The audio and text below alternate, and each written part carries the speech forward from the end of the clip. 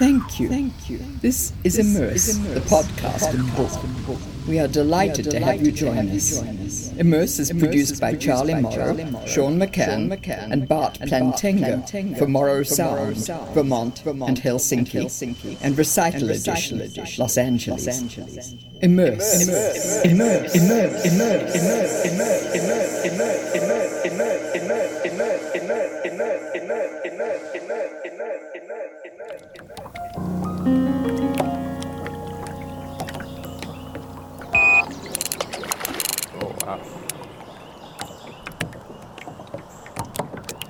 Here we go. Okay, so this is Charlie Morrow for Immerse. The Immerse podcast gives me the rare opportunity of visiting with and sharing long-time relationships. I think many of you out there are engaged in making and experiencing. Our guest today is just such a person, the architect fly fisherman, Tim Ventimiglia. We met through Experience Design projects where Tim was project leader. His unique and inspiring way of working with people especially enhanced our work on the Smithsonian Institution's Arctic Studies Center in Anchorage, Alaska. We created soundscapes that dramatized in 3D immersive sound stories from archival interviews with members of the Alaskan indigenous population. Listeners in the center's sound gallery can gaze over a designed tree garden and the roofs of Anchorage to see where clouds typically are caught and stretched on the tall peaks of small islands. Tim is a museum designer who transforms the static notion of a museum into something dynamic and engaging. He has worked for Ralph Appelbaum Associates for over 28 years.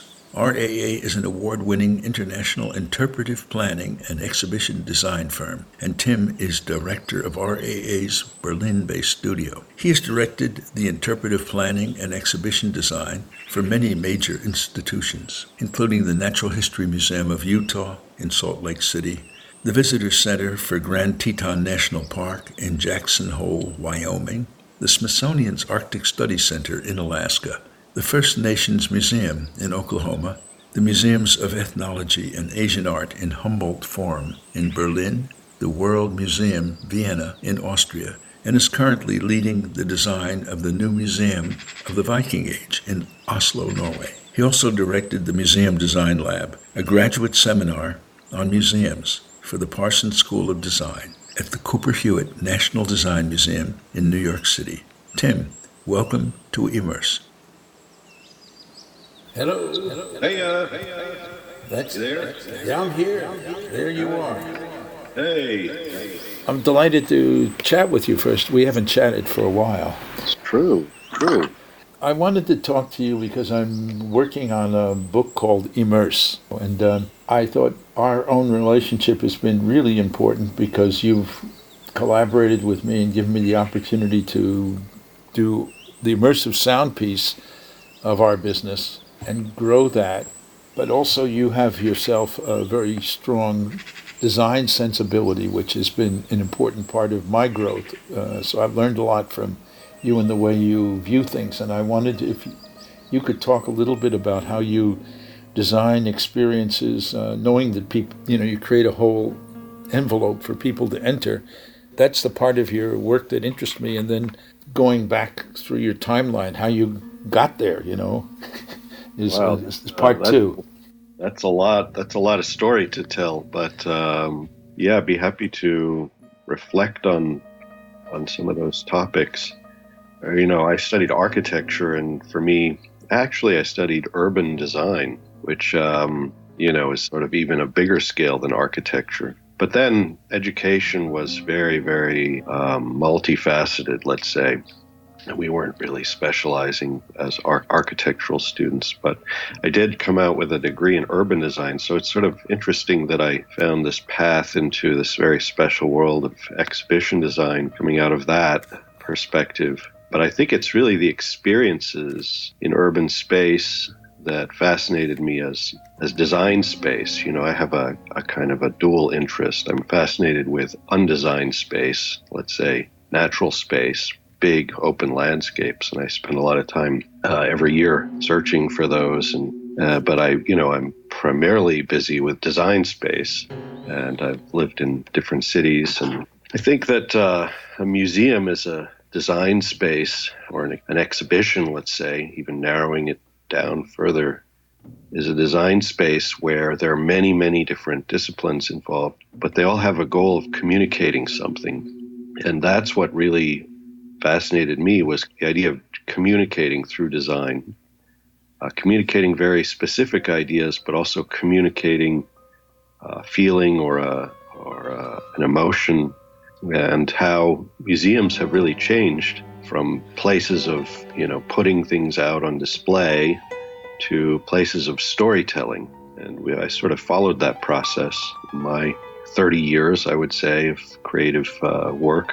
And that transformation is still going on. So it's a very exciting place to work. How museums engage with their public. How do people experience heritage? How do they experience other cultures? How do they experience things they're curious about? But, and a museum is a place of curiosity, a place of wonder.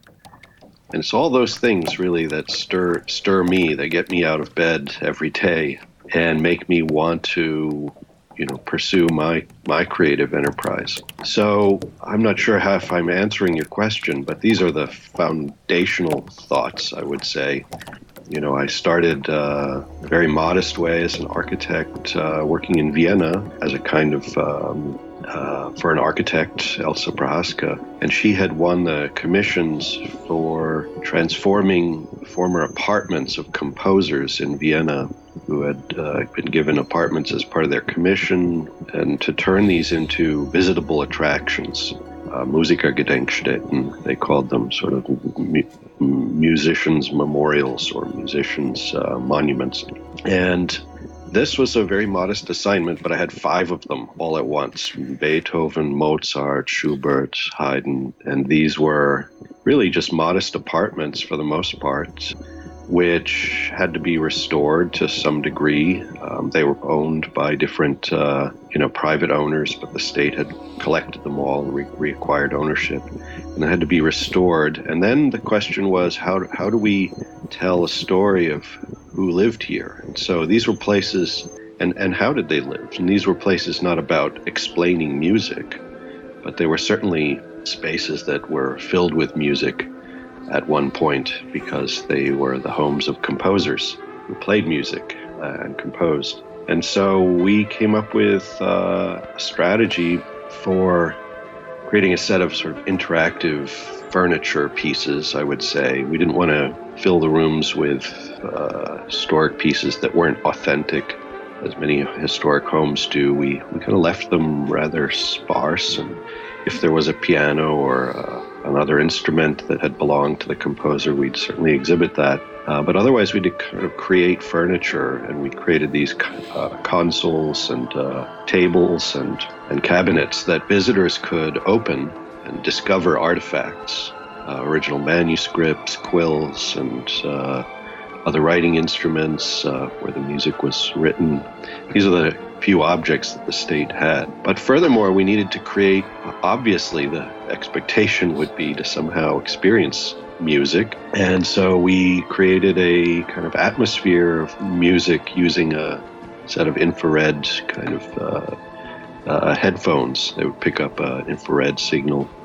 This was very, very high-tech back in the early 90s to do something like that. A visitor could walk around and discover things, open drawers, all the while listening to a concerto or another piece of music that had been composed in that space. And so it was really in a moment for me where I realized that architecture and design could really transport you into an atmosphere, into another time and space, into a kind of mood. And it needed all these different disciplines, as I said. It needed, architecture, interior design, industrial design, making furniture that you can interact with, lighting, graphics, and media with the sound. And so that's what I was doing.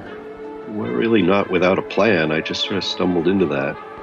And at the same time, I remember at a much larger scale, discovering a project at a much larger scale. The Holocaust Museum in Washington had opened, and I visited that, and I was just completely blown away. And I wondered immediately, who did all of this?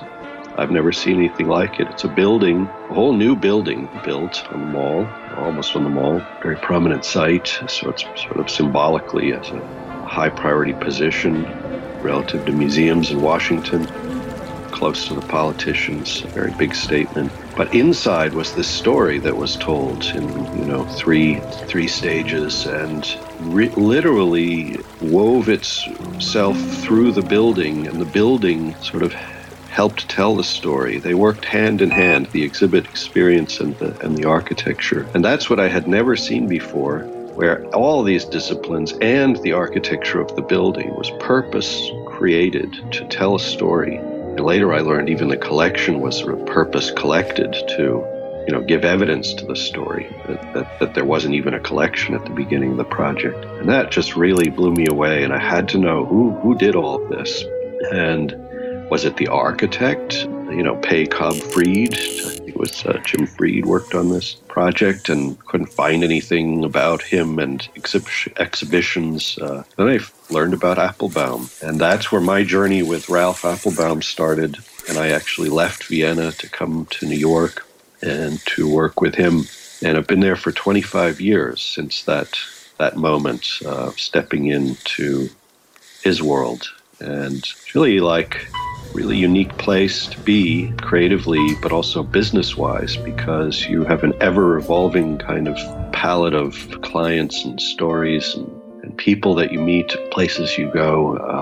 It's kind of like staying in school forever in one sense. It's a constant process of discovery. And that's what's kept me there. And now I'm somehow back in Europe after many, many years in New York, from New York working all over the world, from Taiwan to Alaska to South America, Europe, of course. And I'm back here running the Berlin office of Ralph Appelbaum Associates. So that's my journey in a nutshell. How was that?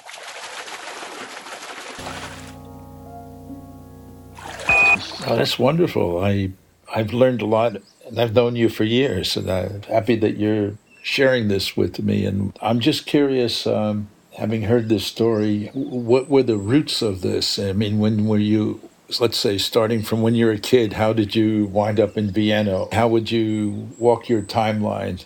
How did I end up in Vienna originally? I guess I would have to credit some fellows I met at university, Cornell University, where I studied architecture. There were 3 Austrians there as graduate students, and they were my teaching assistants at different phases. So the graduate students of architecture at Cornell teach the undergraduates, at least for the first year, or for drawing classes and special topics. And so there's a strong sort of teaching tradition at Cornell as part of the master's program. And these guys were really exciting. They had kind of wild ideas. Some people think of Austria as a kind of a backward-looking, very conservative, Baroque Catholic place. But in fact, it has a long history of avant-garde in the creative industries, in architecture, music, fashion. So these guys were all sort of coming out of that with radical ideas. And they pulled me to Europe after, not literally, I didn't even work with any of them, but they sort of described a place that I wanted to be after leaving Cornell with my master's degree. And so I moved to Vienna. A lot of people do that after college. They go on a journey somewhere. And I went to Vienna, and from Vienna, it was at the same time also an exciting place to be because all of Eastern Europe was opening up, and I'm a kind of adventurer. I like to go places I've never been. So I spent my entire time, whenever I had free time in Vienna, going to visit Eastern European countries, just as the Iron Curtain had come down. And that was a terrific, experience for me. And so, I was working there for a couple of years, doing competitions, doing different sort of jobs, until I ended up working in an office for an architect. And that's the story I just told, working with Elsa Prohaska on the musicians' homes. So that's the journey to Europe at stage 1, let's say. And it's interesting, at that time, the end of that time, when I knew I was coming back to New York, I made a stop in Berlin to do some teaching. I was a teaching assistant or assistant professor for Cornell, my alma mater, and Cornell does summer programs all over the world that are organized by individual professors.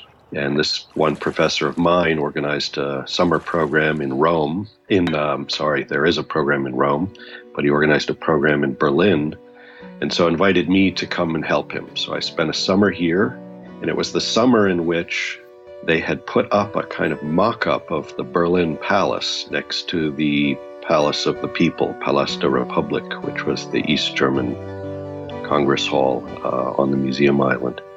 And so there was already this discussion of building a castle back, the Prussian imperial castle that was standing there and taken down by the East Germans. And I was sitting on the steps of the Altes Museum by Friedrich Schinkel, great Prussian architect, and with my professor from the past who had already previously brought me to Berlin back in the 80s. And I said, I'd really like to work on museums. I'd like to focus on museums. You're bringing me here to show me, these museums on the Museum Island and all the other museums we visited. It really inspired me. And he said, well, that's a very, very particular niche, and you would be lucky as an architect to even do one museum. I said, well, let's see about that. And so little did I know that in my future, I would be back in Berlin working on a museum project in that palace, which has in fact been reconstructed at this point. And it came down to sort of that moment, sitting on the steps of the Altes Museum with my professor, and that decision to really focus on work with museums, providing design in the context of a museum experience. That's marvelous. There was one part of your story which I'd love to hear more about, which is your love of outdoor spaces. It fits into this discussion of immerse, because when you're outdoors, little person, big nature, and all that. So would you talk a little bit about your own, experience in nature? Yeah, well, I spend most of my time working in urban spaces and civic space, public space, what I also call design space. I have a constant yearning for undesigned space, natural space.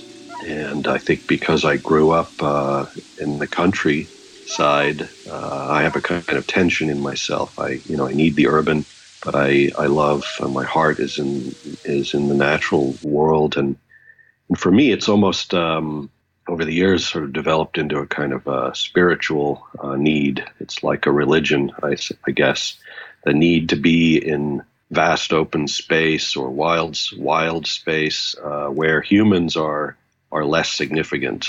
I would say that's as a kind of a humbling aspect that I yearn for in going to these places. And I did grow up going to Montana every year because my family has a place in Montana, which is really a summer camp in the mountains. And it's for those who like chasing trout. It's a paradise. It's on the Madison River in Montana. And so I grew up trout fishing, fly fishing in Montana. And for me, that is a quintessential immersive experience, because in a way, it's not so much about the fish, but the fish is the center, is the focal point of a larger environment that you immerse yourself in. And if you're going to be a successful trout fisherman, you have to attune yourself to everything that's going on in that environment. Not in a really scientific way, although you could approach it that way, but you have to understand when the trout is feeding, and then you have to be there at that exact moment and have what it wants, and of course trick it into taking your fly as opposed to a real insect. And all of that is relying on your understanding of the environment that you're in.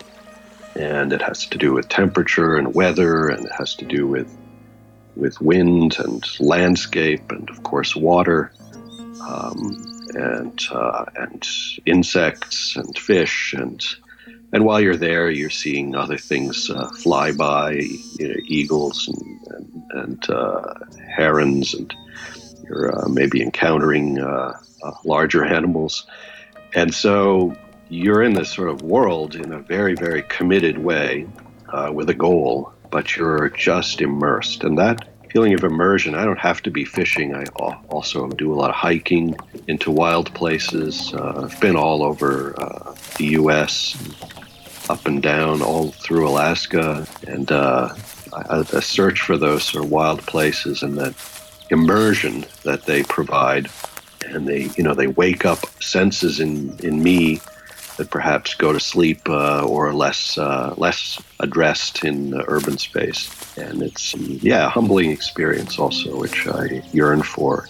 What's funny is when I moved to Europe, I had a kind of crisis. The first summer, I realized I wasn't going to make a big long trip out west as I usually did when I was living in the U.S.